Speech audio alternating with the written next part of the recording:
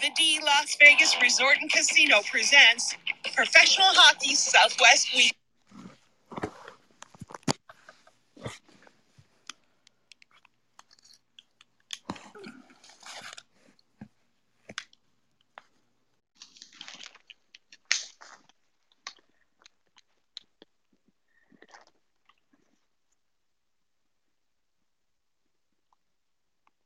The D Las Vegas Resort and Casino presents Professional Hockey Southwest Weekly, brought to you by Bell Ford, the Arizona Ford Giant, at 2401 West Bell Road in Phoenix, or at bellford.com.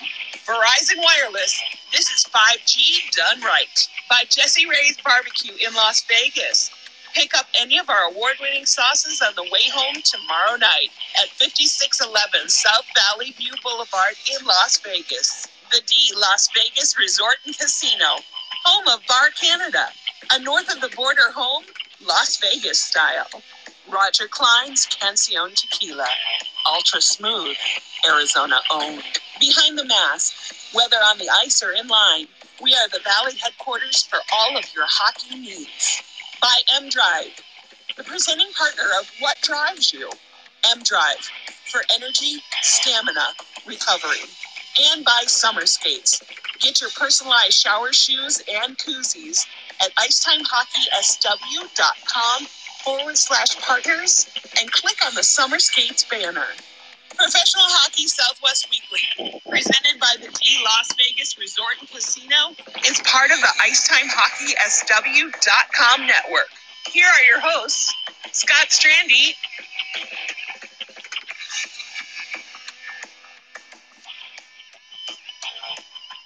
All right, welcome in, hockey fans, anywhere that you may be joining us live tonight on the Podbean app. As always, just a little bit early, as I've been mentioning for the last couple of days now, we are going to do our shows just a little bit early for you because we've got lots of hockey action going on. Professional Hockey Southwest Weekly, presented by the D Las Vegas, the hotel and casino, and the all-around great place to go for fun in beautiful downtown Las Vegas. The D is our partner. Scott Strandy joining you from, guess where, folks? Scottsdale, Arizona tonight. Made my way back from my 2-week tour through, Arizona, New Mexico, Colorado, Wyoming, Nebraska, South Dakota, North Dakota, Minnesota, Iowa. Okay, I forgot. I can't even go that far. It was a whole bunch of fun, a whole bunch of great hockey. Saw the NCHC tournament, saw the one day of the WCHA tournament, saw some professional hockey, missed out on the Colorado Eagles and the Henderson Silver Knights due to a COVID issue. Not with me, but turned out to be a negative anyway. So where do we start? Okay, tonight is Professional Hockey Southwest Weekly, which means we're talking professional hockey, which means the Vegas Golden Knights, Colorado Avalanche, Arizona Coyotes.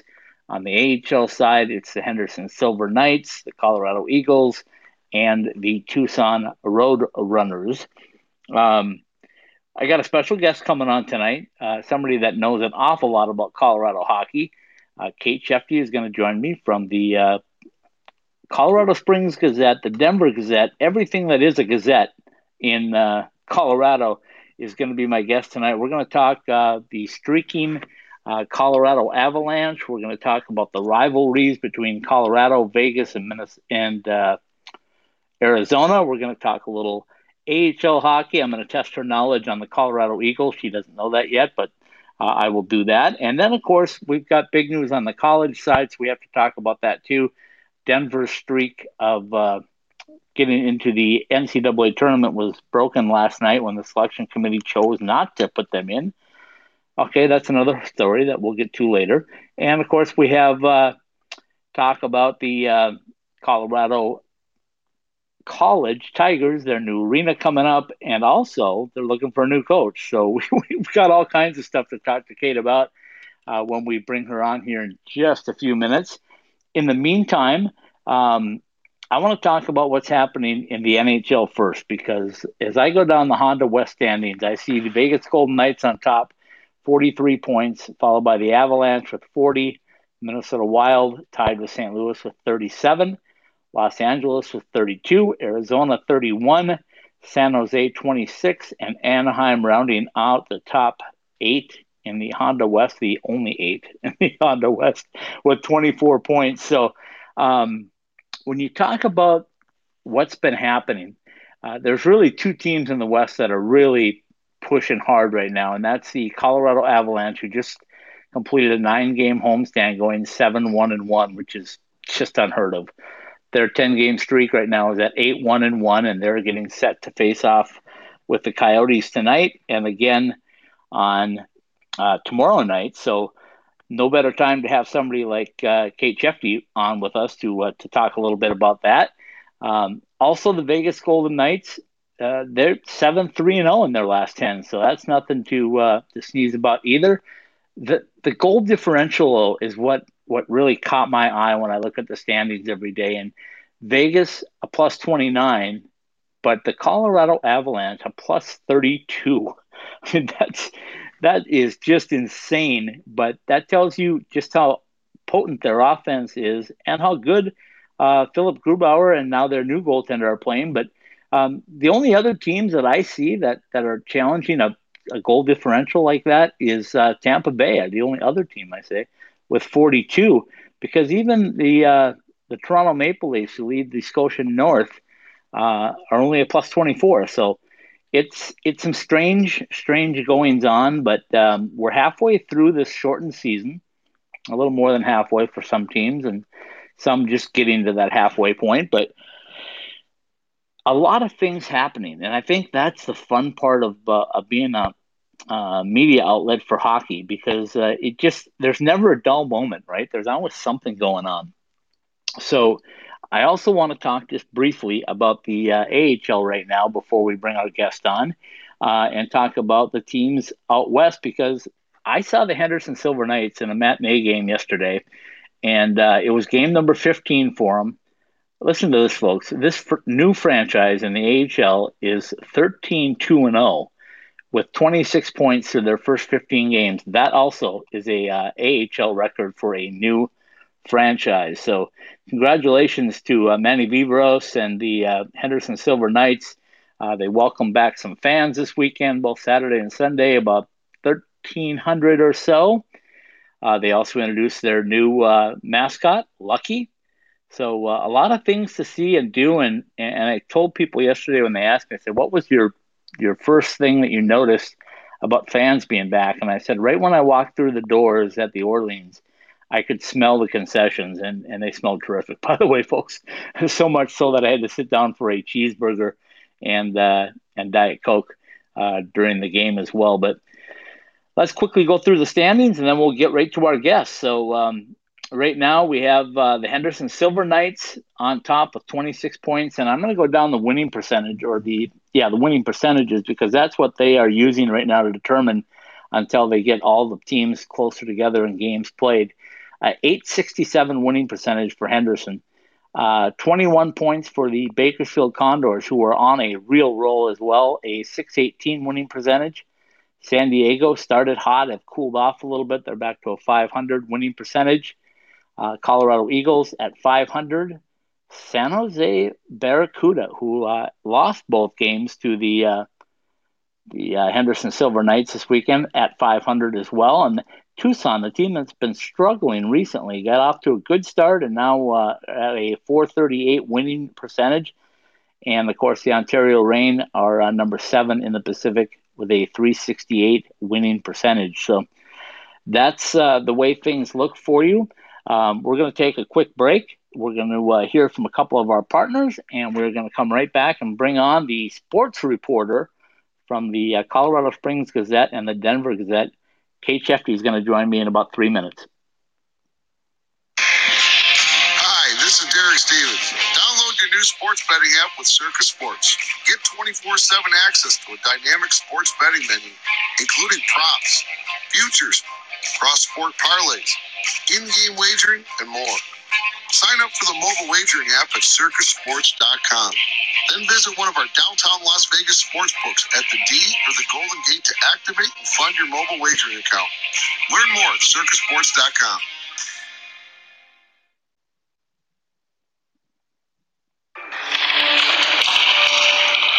are? You think you can still do this? I'm focused. You're way too old to hit that target from there.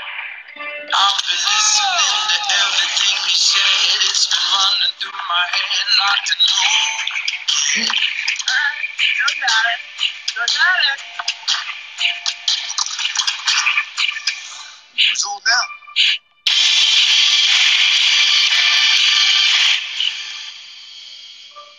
Hello? All right, and we are back. It is Professional Hockey Southwest Weekly, presented by the D Hotel in beautiful downtown Las Vegas. Scott Strandy joining you from Scottsdale, Arizona tonight. And I am pleased to welcome a very special guest to the show tonight, the sports reporter from the Colorado Springs Gazette and the Denver Gazette. Kate Shefty is with me. Kate, how are you? Great, how are you? Well, you sound good, so you must have found headphones, is all I can say. Thank you for giving me a good reason to upgrade my headphone game. It was long overdue. Well, welcome to the show. It's great to have you. I know you've been a very busy woman, as busy as I've been as well for not only college hockey but professional hockey. So, if you don't mind, we're going to dabble into both tonight because I know you've got some good insight on both. So, even though this is Professional Hockey Southwest Weekly, is that fair? Absolutely. There's a lot going on, so I will try not to get everybody confused, but very, very different situations between the teams I cover right now. The Avalanche are, as you just said, flying high, just had an incredible homestand. They look like they're really putting it all together about at the midway point of the season, which is great timing. And Colorado College is transitioning into quite the hectic off season. Let's call it that. Let's leave it at that because I'll get back to that in just a little bit. But before we get going, I mean, I've done some research on what you do, and I've seen your work this year as we added Colorado College, Denver Air Force, and basically the entire state of Colorado in college and professional hockey to our coverage area. So and I know you do great work, but tell everybody out there that's listening here in the Southwest a little bit about you and how you got into covering sports and hockey in particular.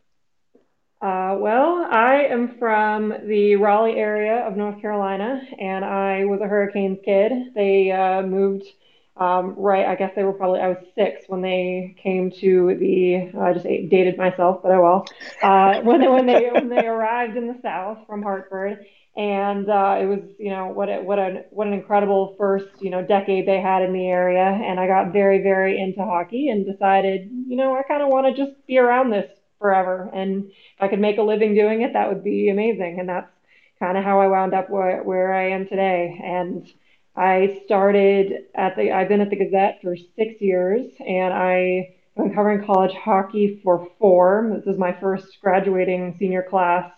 And I've been covering the Avs when I can for the last couple of years. And then this year have taken on kind of a bigger role, going to all the games. I used to kind of slide in for the playoffs, which was fun, but now it's Avs all the time, man. Well, the Avs are certainly deserving of the attention. There's no doubt about that. But when I kicked off the show, and just so you have a little background on what we do, I started this 6 years ago because I knew Vegas was coming in, and I knew Arizona State was coming in with the program, and I figured they might not get. Well, I knew Vegas would get coverage, but I didn't think Arizona State would get the college coverage that they deserve. Let's put it that way. Being as many sports as we have here and the limited time on TV and stuff, so it's worked out really good to do that. But professional hockey is where I've seen the big takeoff because, as you know, Vegas has exploded. They've added an AHL franchise in the Silver Knights. They've put two double rinks and another rink that'll be done here in about a year. So they keep adding and growing the game. But tell us about Colorado, because a lot of our people here are just starting to touch on, they know about the Avs, but tell us how the Avs have grown hockey in Colorado. I'm a lot of the guys at CC are, and Air Force for that matter, are Colorado guys who grew up with the Avalanche. And you want to talk about a great couple, for introduction to a market. They they came right here. They came down from Quebec and won it immediately. So a lot of the guys grew up playing hockey because of the Avs, and you see, this kind of in both Carolina and Colorado, these markets just grow, and good players are coming out of here.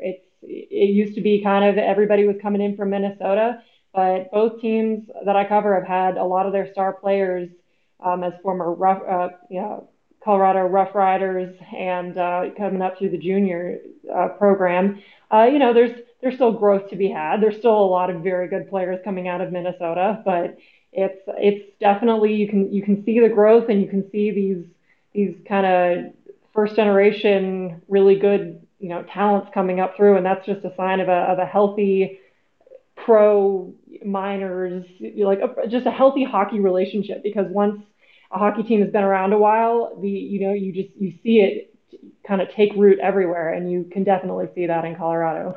And speaking of Vegas, isn't Air Force?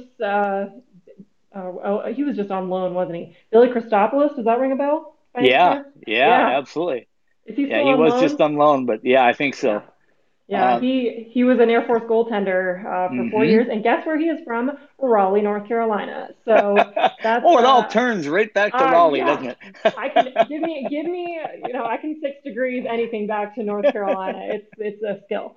But yeah, Awesome. if you I guess maybe he'll be back. I would love to come back and listen to the show and hear more about Billy Christopoulos, but we'll see. Okay, well, that's fair enough. It's funny because I grew up in Minnesota, but I've been in Arizona for 30 years now, for the most part. And when people get me on the show, they go, "How do you know so and so?" And it's always a Minnesota connection, and I'm going like, "I'm sorry, guys, it's just who I'm connected with right now." So, anyway, um, so last week, or I've been on a 2 week road trip. Right, I went to Denver last 2 weeks ago Sunday, and I stayed in Fort Collins, and I was hoping to see the Silver Knights and the Eagles play. Unfortunately, that Monday night game got postponed due to COVID protocol, Mhm. which uniquely was a positive test from Henderson, which turned out to be a false positive, but the game never happened. Yeah. So then I went down to see the Avalanche on Wednesday night. They were playing the Arizona Coyotes, and that was in the midst of this ridiculous run that they're on right now. It's 7-1-1 on a 9 game homestand. As I was coming through Sunday, I was listening to the game, and I heard a question that you had asked on the post game, and I was thinking, man, oh man, how cool that must have been to be a part of history, because we're talking long history in hockey terms, aren't we? It's they really there was a definite period, especially in the first couple weeks of the season, where they were finding their bearings. It wouldn't be an Avalanche series or season of the last 5 years if they didn't have just insane injury issues, and just honestly I just the way that it hits them in waves is just it I have never seen it before, and I've been following this league in a long time. Like, they just have been so unlucky as far as injuries, but that certainly didn't help.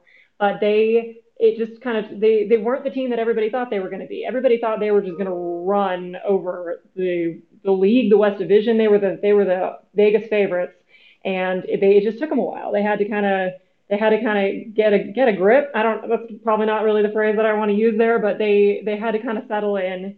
And then when the next round of injuries hit, it wasn't as it. The guys they called up from the Eagles were pretty good, and Jacob McDonald is still with them, and he's doing a great job because Erik Johnson is still injured. And they just kind of then all of a sudden the goals started going in, and they have put it all together very recently and have looked very good doing it. And they finally have consistent goaltending in Philip Grubauer. His injuries have been a big issue for them Oh, recently, and he has yeah. played. He has really, really just this season. You already talked about it, but he has absolutely hit every expectation they had for him this year so far. Yeah, 100% on all of that. I think everybody knew from watching the playoffs last year that Colorado had the offense. I think the question was goaltending, and not so much Grubauer, but who would be behind them. And me being the University of Minnesota Duluth Bulldog alum, of course, I was cheering for Hunter Miska to get that spot. Oh, It looks like, from what I'm seeing right now, is that he may be headed backwards back to the Eagles, and they got a new goaltender. So I don't want to steal the thunder. They have a new goaltender that arrived in a trade, and he's right here in my backyard. I'm going to see. I don't know if I'll see him, but I'll see the team tomorrow as they play a back-to-back against the Coyotes. So, who just arrived on the Avalanche roster? Jonas Johansson from the Buffalo Sabres. He got out of Buffalo, which I'm sure he will not probably be the last that we'll see this year. But Hunter Miska, he did have stretches where he played very well. He usually started two of those games, one of which was, I believe, against the Coyotes. He had very good starts, and then just in the last 7 or 8 minutes just kind of let in a couple goals he shouldn't have. And in one game, they barely won. That was the one against Arizona. And then in the other, they wound up losing in overtime. And then, we were like, okay, well, his starts are fine, but he just needs to finish. And then he goes in the other night and allows 4 first period goals, one of which was a penalty shot. And you feel for him. He's young. He obviously has the chops. He came up through the NCHC, so he's got to be great, right? And I love it. You brought it right back to the NCHC yeah. too. Good job. And they owe me something for that one. But anyway, he Michael, are you listening? Bednar has said, Coach Jared Bednar has kind of said maybe he's just not quite ready, and that kind of seems to be the consensus. And but he'll be along someday. But they have gone out and to get somebody else, so now his path back is a little less clear cut. Johansson has been playing in the NHL this year. He was actually winless, I believe, but Buffalo, and that's happening right now. And he's very young himself. And as Gabriel Landeskog cleverly put it, he's a Swede, so he must be a great guy. We haven't seen him yet, but there's a good chance that they might, just because he's so new here, and with all Buffalo's COVID issues, and there's some factors here. There's a back-to-back tomorrow and Tuesday. The Avalanche play the Coyotes. We might not see him because they might stick Grubauer out there twice, but who knows? We might see Johansson against the Coyotes tomorrow night, and that would be his Avalanche debut. And it just seemed like they wanted some options, which is fair because between Werner and Miska, they're just, and no one has seen or heard from, at least among the media, no one has seen or heard from Pavel Francouz since the beginning of the season. So, they just kind of needed to shore up that that area, and they did. So here we are. Okay. Well, when you talk about a 56 game season and you're already 29 games played going into tonight, you don't have a lot of room for error. So that's one thing. But the other thing that's been very unique, or if I can use that term, or just unique, I guess, is the fact that the teams are all playing within their own division. So you're seeing teams a lot like playoff series. And I just want to get your thoughts on that after you saw them play back-to-back games against teams, or maybe 2 games in 3 days against teams. Have you noticed different styles of play from teams because of that, or has it not really changed that much? I wouldn't say that I've necessarily observed that per se. It's that whether certainly they can show up one night and then not the next, or vice versa. That has absolutely happened, but it doesn't really seem like this is just such a high firepower, just like such a. It's not. I don't want to call it an all-star team. It's not an all-star team, but it's just such a just a well put together team that they're good. They, even when they look bad, they still look pretty good, and it's even on their off nights, they still give themselves a chance to win. So I haven't seen any great differences in all these tight, close together games. One of the big differences is they don't have practice. They can't practice. The Avs play every other day for the rest of the season because of their COVID shutdown. They play, if not every other day, if not with a couple back-to-backs in there, they play pretty much every other day here on out. So any issues that you have, you don't really have time to sort them out in this season, which is very different. And you kind of feel for the teams that do have the issues. But so far, the Avalanche have kind of fixed it with the very limited amount of time they have. And a lot of players take off morning skates. These optional practices, sometimes are not very well attended. Sometimes there's just maybe like 10 guys out there on the ice, and you hope you don't have to work on any major issues because you certainly don't have time to do it this year. And when I was there was it last Wednesday already? Yeah, last Wednesday, I guess. And I was at the morning skate. I commented that the Coyotes threw out about 10 players, optional, obviously, and they were looking at doing different little things. And the Avalanche was almost a full roster, it looked like, out there working on things. So I'm guessing that's what's changed in the morning skates now is sometimes you have to try to work on something because you just don't have time. Exactly. Okay, so we've hashed that over pretty well. With Colorado being here in Arizona, I know the talk in Arizona has been we have to use games against Colorado and Vegas as kind of our measuring stick to see where we are. Are we a contender or a pretender, if you'll pardon that expression? But have you seen any kind of rivalry build up between Colorado and Vegas or Colorado and Arizona, or is it still the St. Louis's and Minnesotas that are the big rivals?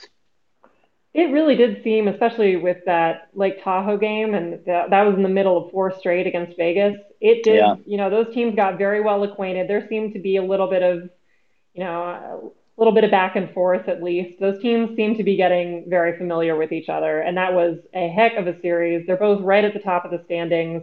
I think those two teams in particular, they've kind of separated themselves in this division this year, and every game there is going to be pretty intense. And I mean, I want to say that the Wild rivalry is good and alive, and it is, but those last two games were rough. Did you catch either of them? I did on the radio.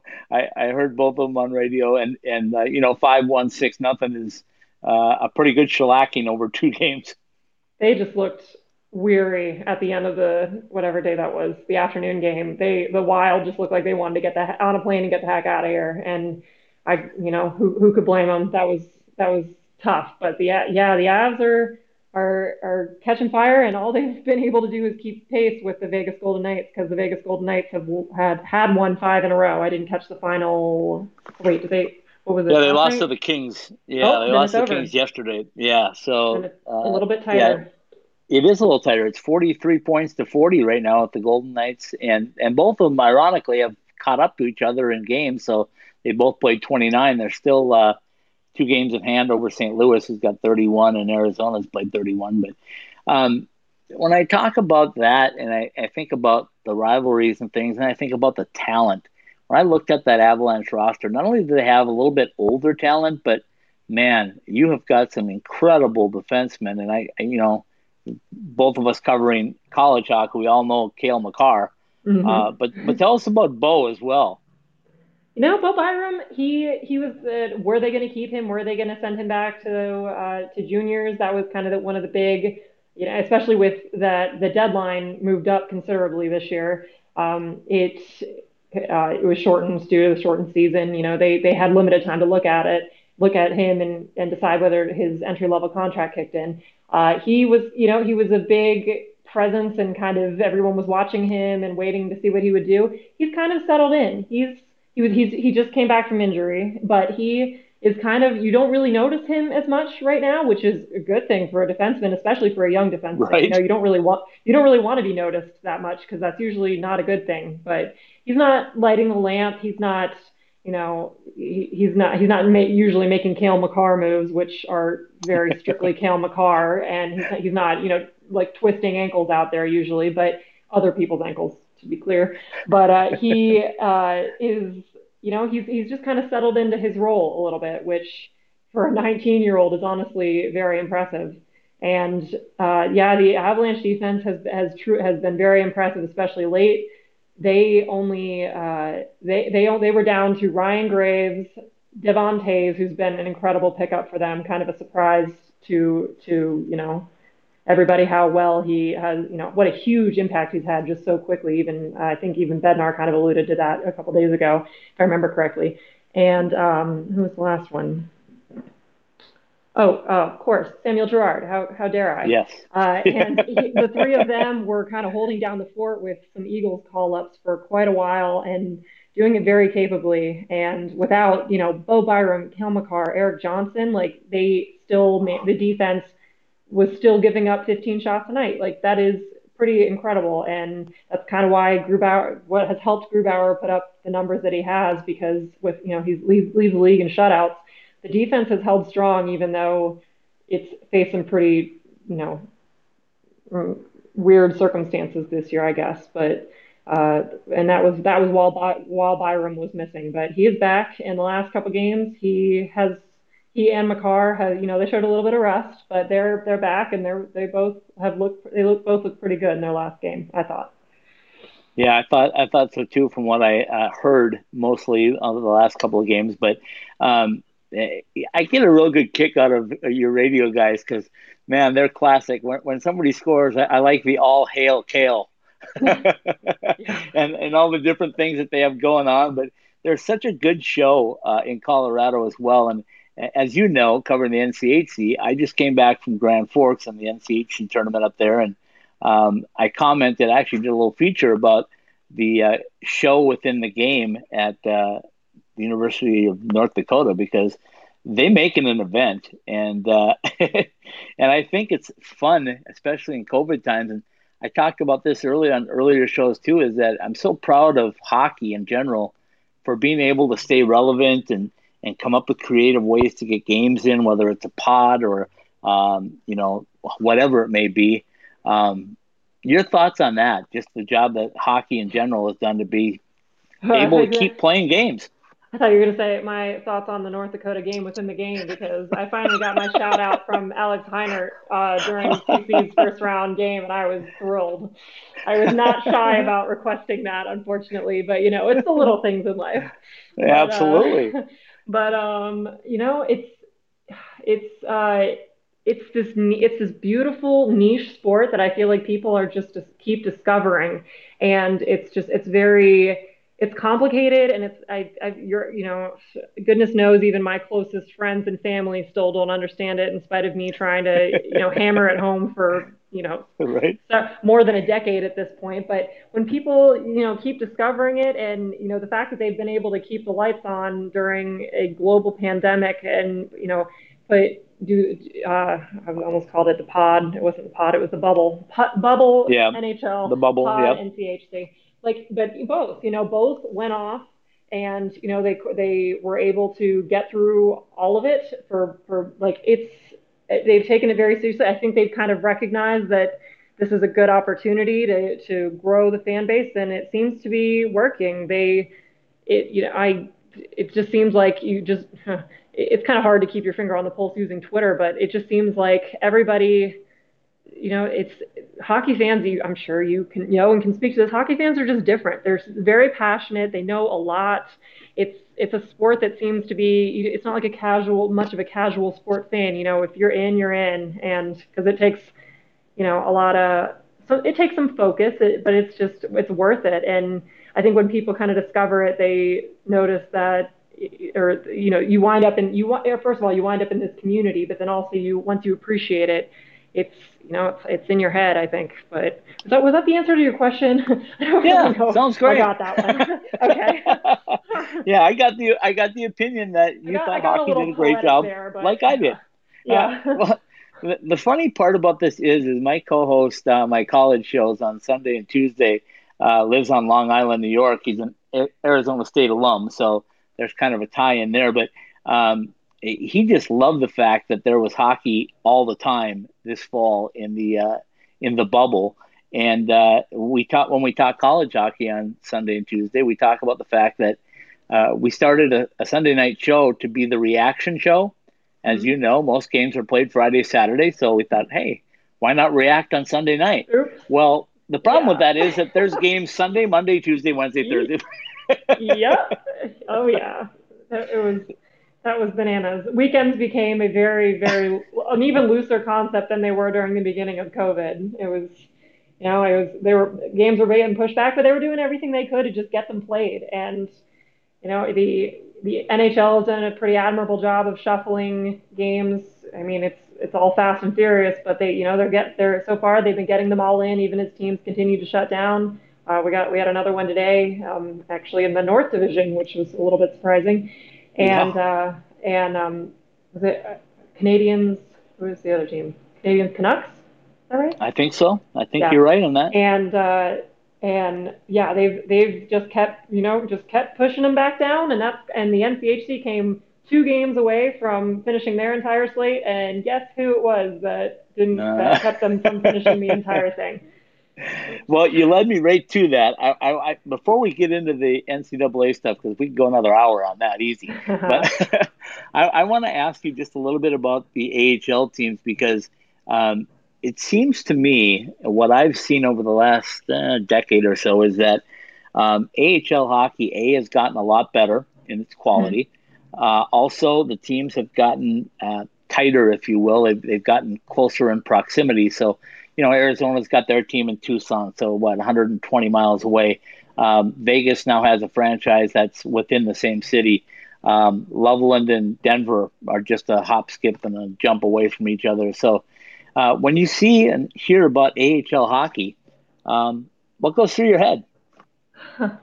Well, I covered AHL hockey for a bit when I worked at the Charlotte Observer, so I most of my AHL experience is actually the Charlotte Checkers, and that was soon after they reformed. I guess not they reformed, but as an AHL team because Right. they Yeah. and became the Hurricanes affiliate again, and just it was just great fun and great talent, and you're right, it has just gotten a heck of a lot better, and it you know they it is constant. I kind of wonder how the fans sort of keep up because everybody is just constantly changing affiliations. The Right. Checkers aren't even with the Hurricanes anymore. Like I do wonder what it's like kind of being, even though I was living in the city where one of these teams was at one point, I still wonder how teams, keep track and with all the call ups, and those are some devoted fans. That's all I got. Like if you can keep up with the changes in affiliation, everybody coming and going, the different kinds of contracts, amateur contracts, tryouts, like if you can keep up with all that, that's kind of what I think of when I think of the AHL. Just that it's very, very good and getting better, and also like the fans that are die hard. Yeah. And how? Well, let me tell you a little bit about the Vegas side of it too, because that's something that I've just been captivated by over the last 5 or 6 years. But when Henderson came in, they branded Henderson as kind of the little brother to the Golden Knights, right? They became the Silver Knights, and they did everything the same. Matter of fact, I just ran into the team president, Kerry Boobles, for the Vegas Golden Knights the other day at a Henderson Silver Knights game, and they've got everything tied together. I mean, one works with the other. So I wonder if that's going to be the future for the AHL, is that they're going to try to be hand in hand or as close as they can with the NHL franchises. Your thoughts on that? No, I just saw it today. They were talking about a new coaching hire with the Eagles, and Bednar had thoughts on it, and and the way they're just constantly getting scouting reports. They're constantly just keeping each other informed, and that informs obviously who they call up, and they're just in such tight communication. It really does seem like a very symbiotic relationship. They're all one big family at this point. It seems like. Yeah, totally agree. Okay, this is Professional Hockey Southwest Weekly, but I had to save time to get your opinions on college hockey. The selection show went off without a hitch, if I can say that yesterday.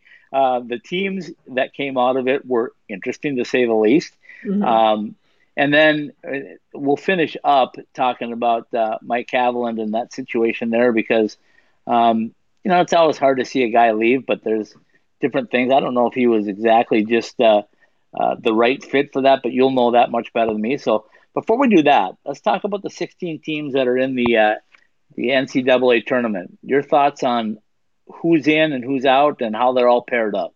I feel like you've got the stronger thoughts on that with all the Minnesota teams making it. That everybody must be must be very happy up there. Have you heard? Let me give you some insight here real quick. We were talking about this committee this year not being able to really use pairwise, right? Mhm. And your own Frank Serratori told us that. It was funny because when I had him on the show the first time, he said, I'm looking at the season like I just want to play 13 games to make sure I've got enough to qualify. Then we'll talk about the one loss, and then we'll talk about trying to win the Atlantic Hockey Tournament. So that was his theory, but we talked about, okay, there must be this committee group that's going to be in a smoke-filled room, and I suggested that maybe they go on a fish house in on Lake of the Woods up in northern Minnesota, if your geography is pulling that in. Anyway, I suggested that, and we had a good joke with that all the way through the build-up to it, but my co-host again out on Long Island said he wanted chaos. He said, just bring me chaos. That's all I want is chaos. So lo and behold, as things started to play out and at the NCHC tournament, I'm sure you saw and heard the comments from David Carl after they beat Omaha, and he set off a firestorm on press row because he said he basically came out and said it's really difficult to end somebody's season when they beat Omaha, and everybody went crazy like what are you talking about?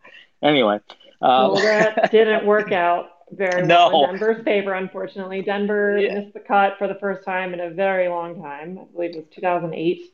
12 And years I was told.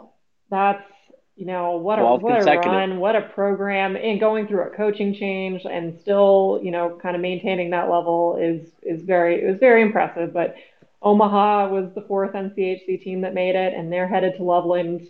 No Colorado representatives in our home division, which is little sad for those of us that cover, but that's okay.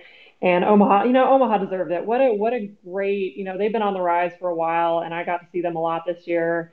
I mean, I'm not rooting for anybody, but I will be very, that would be bad. I am very interested to see, I will definitely tune in for Omaha. I want to see how they do.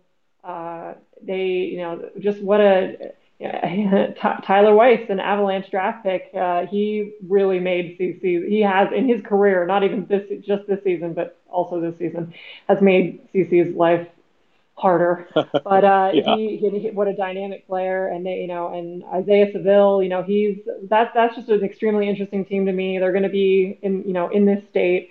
I'll be watching them. That's what I'll, and we'll see what happens. But that's kind of one of my most interesting plot lines for the NCAA tournament personally. Well, you mentioned Minnesota. The first time in history that all five of their NCAA Division I teams have made the tournament at the same time. I watched WCHA semifinals on my way back home, and in Mankato. Let's see, when was that? Friday. Okay. Trying to get everything about me here. Anyway, so when I was there, I wanted to see for myself the difference between NCHC again and WCHA. I think I had a preconceived notion of what it was going to be like, and it was 100%. I mean, I thought Minnesota State was going to come out and just steamroll Northern, and they didn't. They were just lackadaisical and not impressive. It cost them a number one seed, I think. I think Wisconsin got it because Minnesota State played so poorly in that semi. But also, I wanted to see Bemidji State because I grew up 45 miles down the road to the west of Bemidji. And I just didn't think all season long that they were that impressive. So when they got in the tournament, especially after losing to Lake Superior State in the semifinals of the conference tournament, I just thought this piece doesn't fit. Were there other teams that you saw that you said, hey, I don't know if this team actually fits in the NCAA tournament? Not really, and every time I always have to check myself. Every time I'm like, well, that's kind of weird, but okay. Like, that's what everybody probably thought about AIC a couple of years ago, and and then they were the Cinderella of the tournament, and they're back, by the way.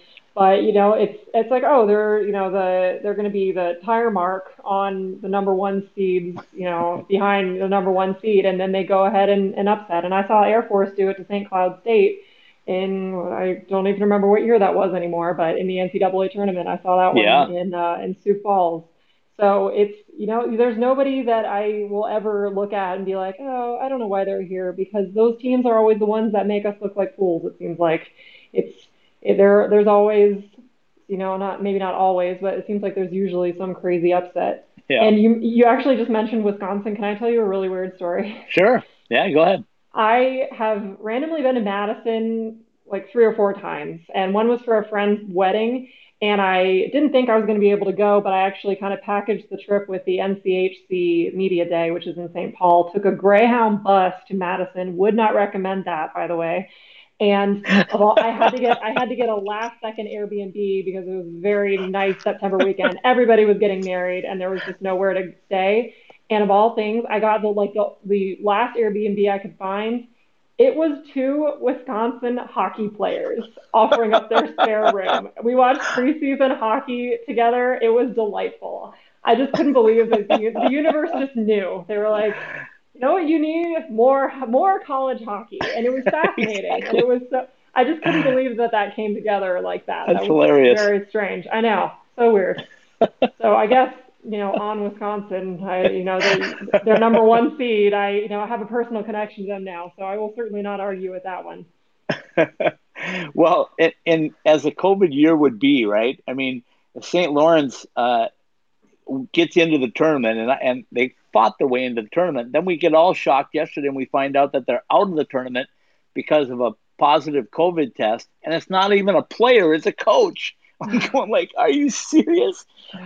And you live this being so close to Colorado College, and I want to ask you this, see if you have any insight to it, but there was one, I believe, Colorado College player that tested positive before the pod. Is that correct?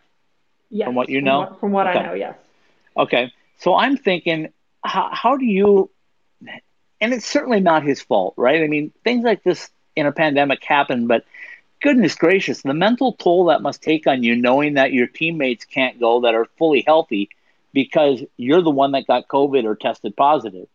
Did you ever think about that when Oh you were yeah. All talking to I was Colorado college players?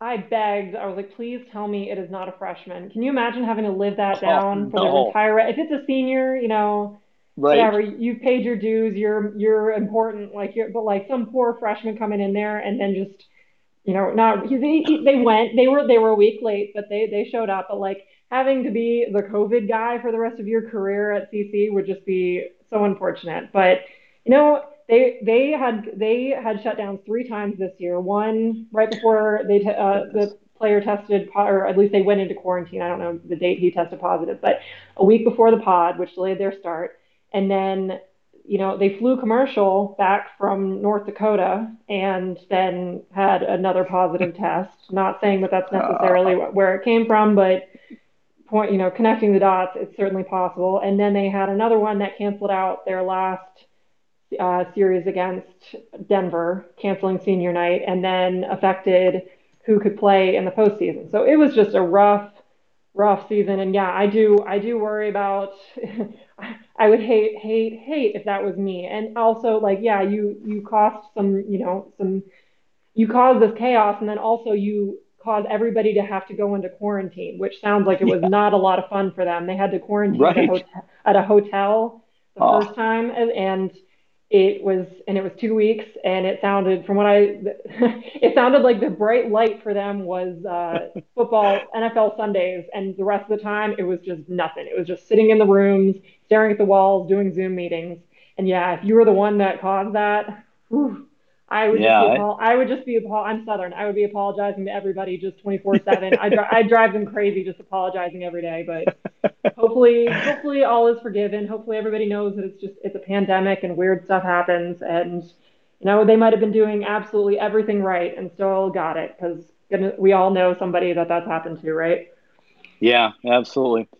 Okay, so three things to talk about on Colorado College here before we wrap things up. But Mhm. number one on the positive, that new building's coming up. I've been by it a few times now.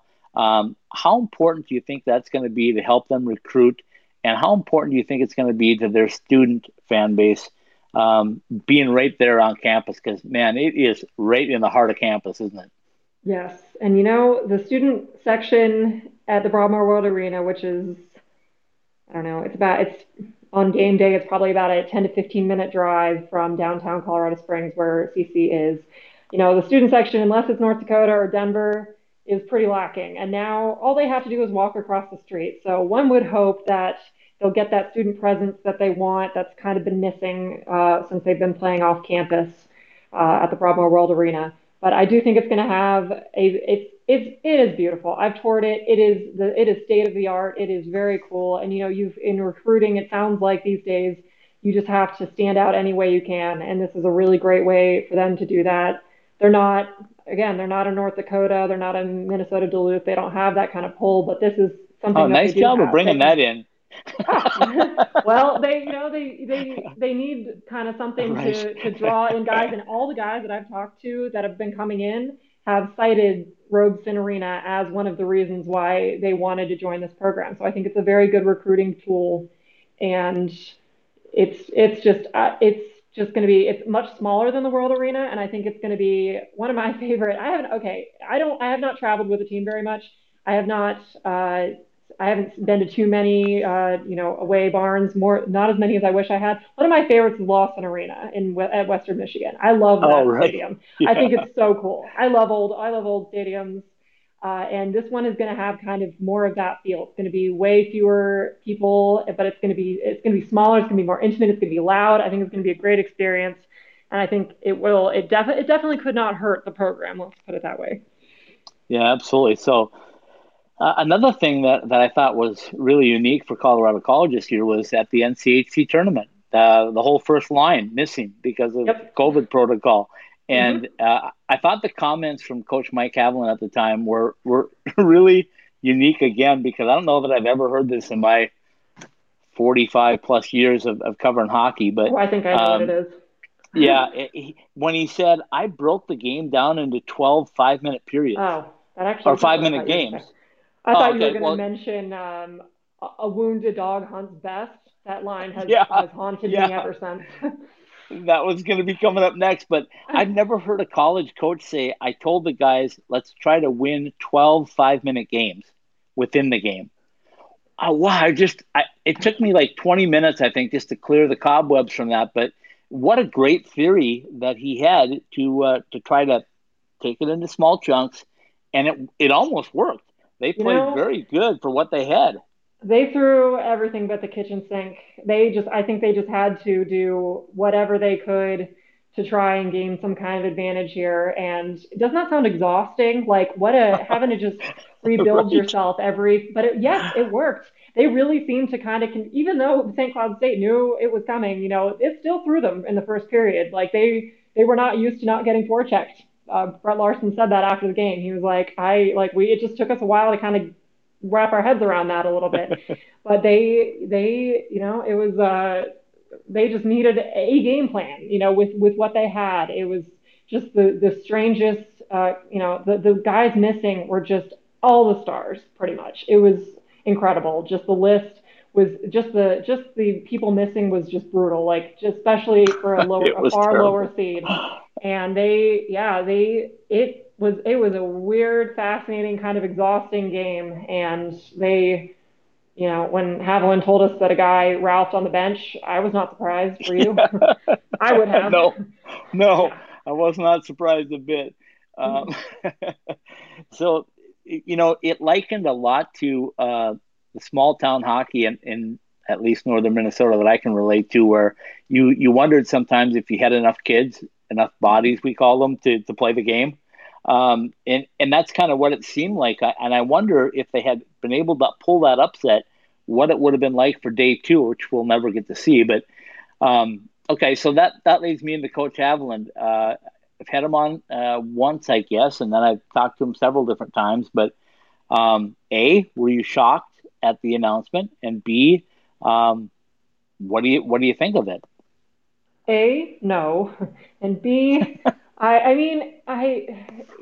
wasn't really sure he was going to make it back this year. I was a little bit surprised to hear that, honestly. It was, he, there was definitely some progress made. There was one very good year that I covered them where they were very senior heavy, and it seemed like they were that they were moving up, and his plan was working, and at times it really did seem like it was, but then they would just take a big step back, and then this year they took just an even larger one. Only 4 wins on the season was pretty bad, but they CC, to their credit, gave Haviland a lot of time to implement his vision and get all his recruits in there and see how it all worked.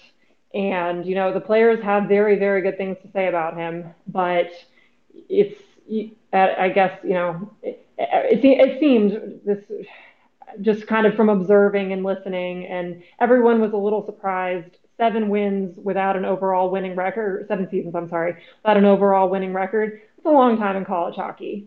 Yeah. That's a long, kind of chance. And you've seen teams like Omaha that used to be not as good, kind of in the bottom half of the NCHC, kind of rise in the same time. So you see it can be done even if you're not one of the the upper echelon big name teams that get all the very best recruits.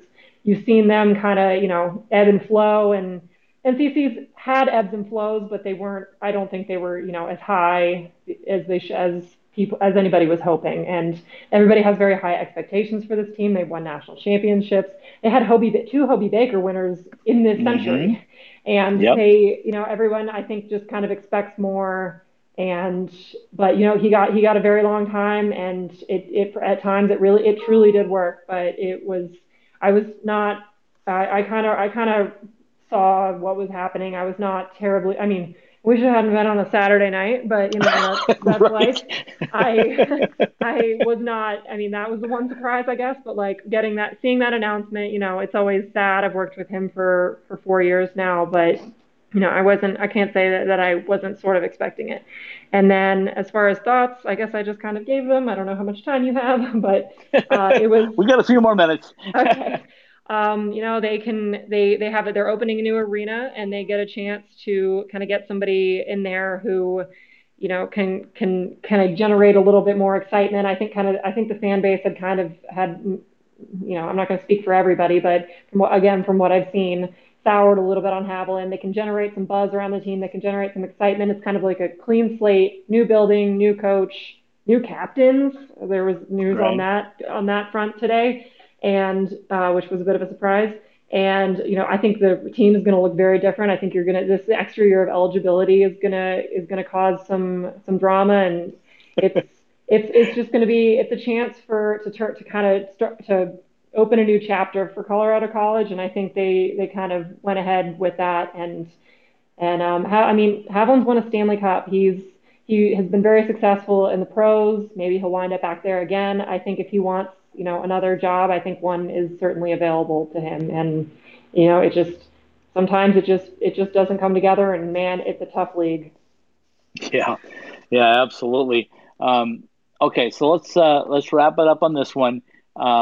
We talk about the new start, the fresh start.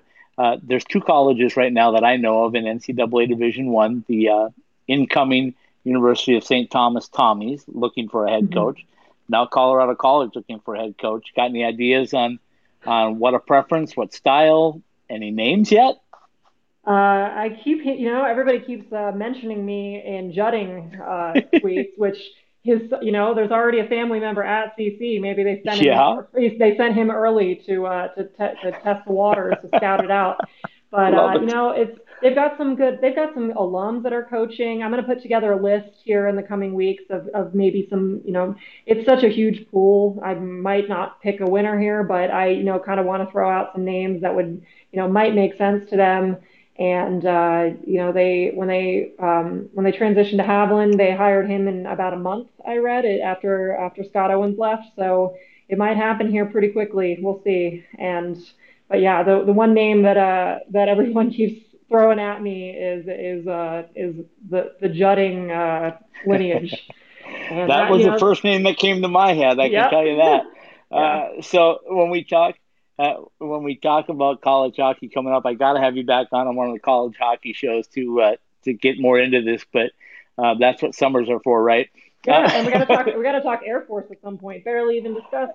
We got a Sarah Torres shout out and a Billy Kostopoulos shout out. But there's a lot to talk about there if you're interested. Oh, absolutely, and you're welcome anytime. But I kind of want to just wrap it up, and you touched on it. I tried to wrap it up 3 times, but there's just so much stuff. Sorry. So this one is on the guys that will be coming back with the extra eligibility at here at Arizona State. I think 5 seniors are playing another year, including Johnny Walker, who's Oh yeah, the most I know. prolific goal scorer right now. We know Johnny Walker. Yeah. I'm afraid you do. Anyway, so he's coming back, but how much of a mess do you think this is going to be for the kids that maybe thought they were coming in and getting their scholarship now and have to wait a year? Or I talked to my ACHA coaches about it, and I said, do you think there's going to be some kids that are out of junior eligibility that may go play ACHA hockey for a year in transition, or how bizarre do you think that's going to be? There's going to be probably guys that have to do that. I think this is personally, I think with, a lot of CC guys are, there's going to be probably a bit of turnover there. So I'm not sure that's going to be as big of an issue as I thought it was going to be at the beginning of the year. But, it could actually really help some guys. Like CC's Brian Yoon, for instance, wound up staying. I'm sorry, those are all emails that you guys have heard. That's how many emails I get in 45 minutes. It says you're working. That's good. I've closed my computer. It's still happening. But he stuck around in juniors for an extra year, and it really helped him kind of move over. I think it could actually it could really put some guys in a bind, but it could really help some guys that are being kind of pressured to come in to help a team that isn't going to need that help anymore. And because they've got a couple guys that are interested in hanging around, and that way guys can stay back and kind of develop a little more. It'll help a lot with defensemen and goaltenders, particularly. It's good and bad. This is so unprecedented. I really don't know how it's going to go. I don't know how many guys are going to elect to stay. It seems like if pro contract is in the cards, guys would kind of rather do that. But I mean, if Johnny Walker wants to hang around, who the heck is going to say no to that? And he is lethal. And we're just going to have to see. Just this entire system is, we've never seen it before. So we'll see whether it creates this backlog. It'll really help teams like, oh look, I get my Air Force shout out after all. It'll really help teams like Air Force who constantly seem to be kind of undermanned, and Right. it's complicated with them. They can't, the extra eligibility is harder when you have military service, to be fair, but it's, it might help teams like that who, don't have the numbers. The coach can kind of be like to his favorites, just say, hey, you want to hang around, and they actually can. And I'm sure the transfer portal is going to be popping pretty soon here. And if anybody it's already starting. If anybody has a login they want to lend me, let me know. And my personal shout out. I'm kidding, but kind of not really. And it's gonna be a weird summer. You heard my computer tone going all the time. Let's all leave our phones on and we'll see what happens here, right? Absolutely. Kate, thanks so much for joining us. Your Avalanche are right here in my backyard, so I will see them tomorrow night against the Arizona Coyotes. I know it's a big measuring stick for the Coyotes to see where they're at, and Colorado just, of course, just wants to keep on winning because that's all they do is win, right? And then I will be headed my way up your way again. I'm going to be in Loveland for the regional, so we'll see what can happen up there. I mean, how could that be? Omaha, Minnesota, Minnesota State, Quinnipiac. I mean, it can't be all bad, right? No, it's gonna be exciting. Like I said, I personally kind of wish a Colorado team was in it so that I could make a stronger push to go cover it. But it's gonna be a very, very interesting buzzsaw in the West out here in Loveland, and it's a lovely facility. You've already been there? Never mind. Yeah, well, I haven't been in there.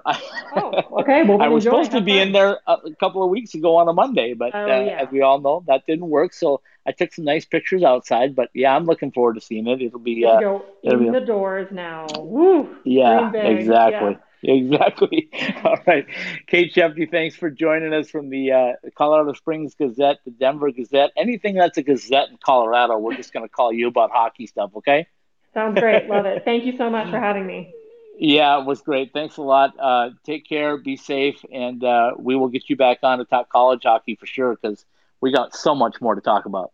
All right. Thank you. Have a good one. Absolutely. Thank you. That was Kate Shefty, folks, from the Colorado Springs Gazette, the Denver Gazette, everything that is hockey in Colorado, college and professional. She is the source. So we're going to take one more quick break. We're going to wrap it up with the AHL stuff, and then we will say goodnight as we get closer to face-off between the Colorado Avalanche and the the Arizona Coyotes tonight. We'll be back in 2 minutes.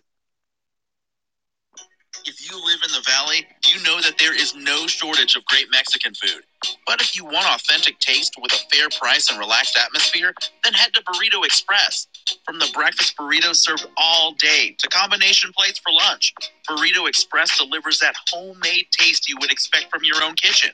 Try all of our authentic Mexican recipes at any of our 6 East Valley locations, from Scottsdale to Gilbert and all points in between. ASU alumni owned and operated since 1995. Go to burritoexpress.com and check out our menu, or find a location to order for fast pickup or delivery.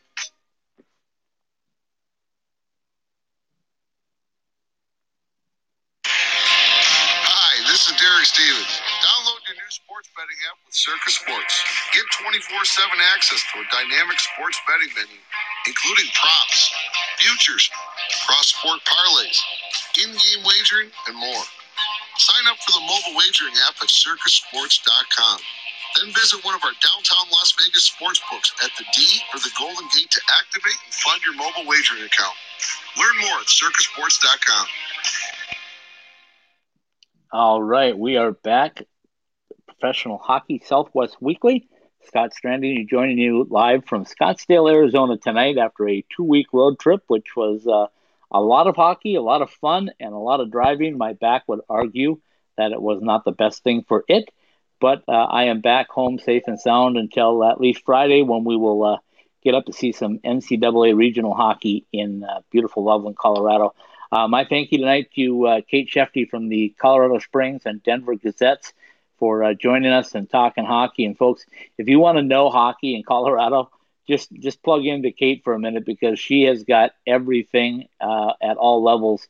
I swear she must not sleep, because there's no way that she could possibly get all of this information on, and so consistently throughout her 4 years of covering college hockey there, but now doing the Avalanche coverage as well. So big thank you to Kate for coming on and joining us. We will say goodnight with a little Roger Klein and the Peacemakers De Niro, and ask everybody to join us tomorrow night for an exciting show of College Hockey Southwest Weekly, again at the special time live, 6 p.m. Mountain Time. We will be with you, Paul Hornstein and myself, and we'll break down and maybe have some special guests to talk about what's going on, at least in the West Regional, for the NCAA tournament. Good night, everybody.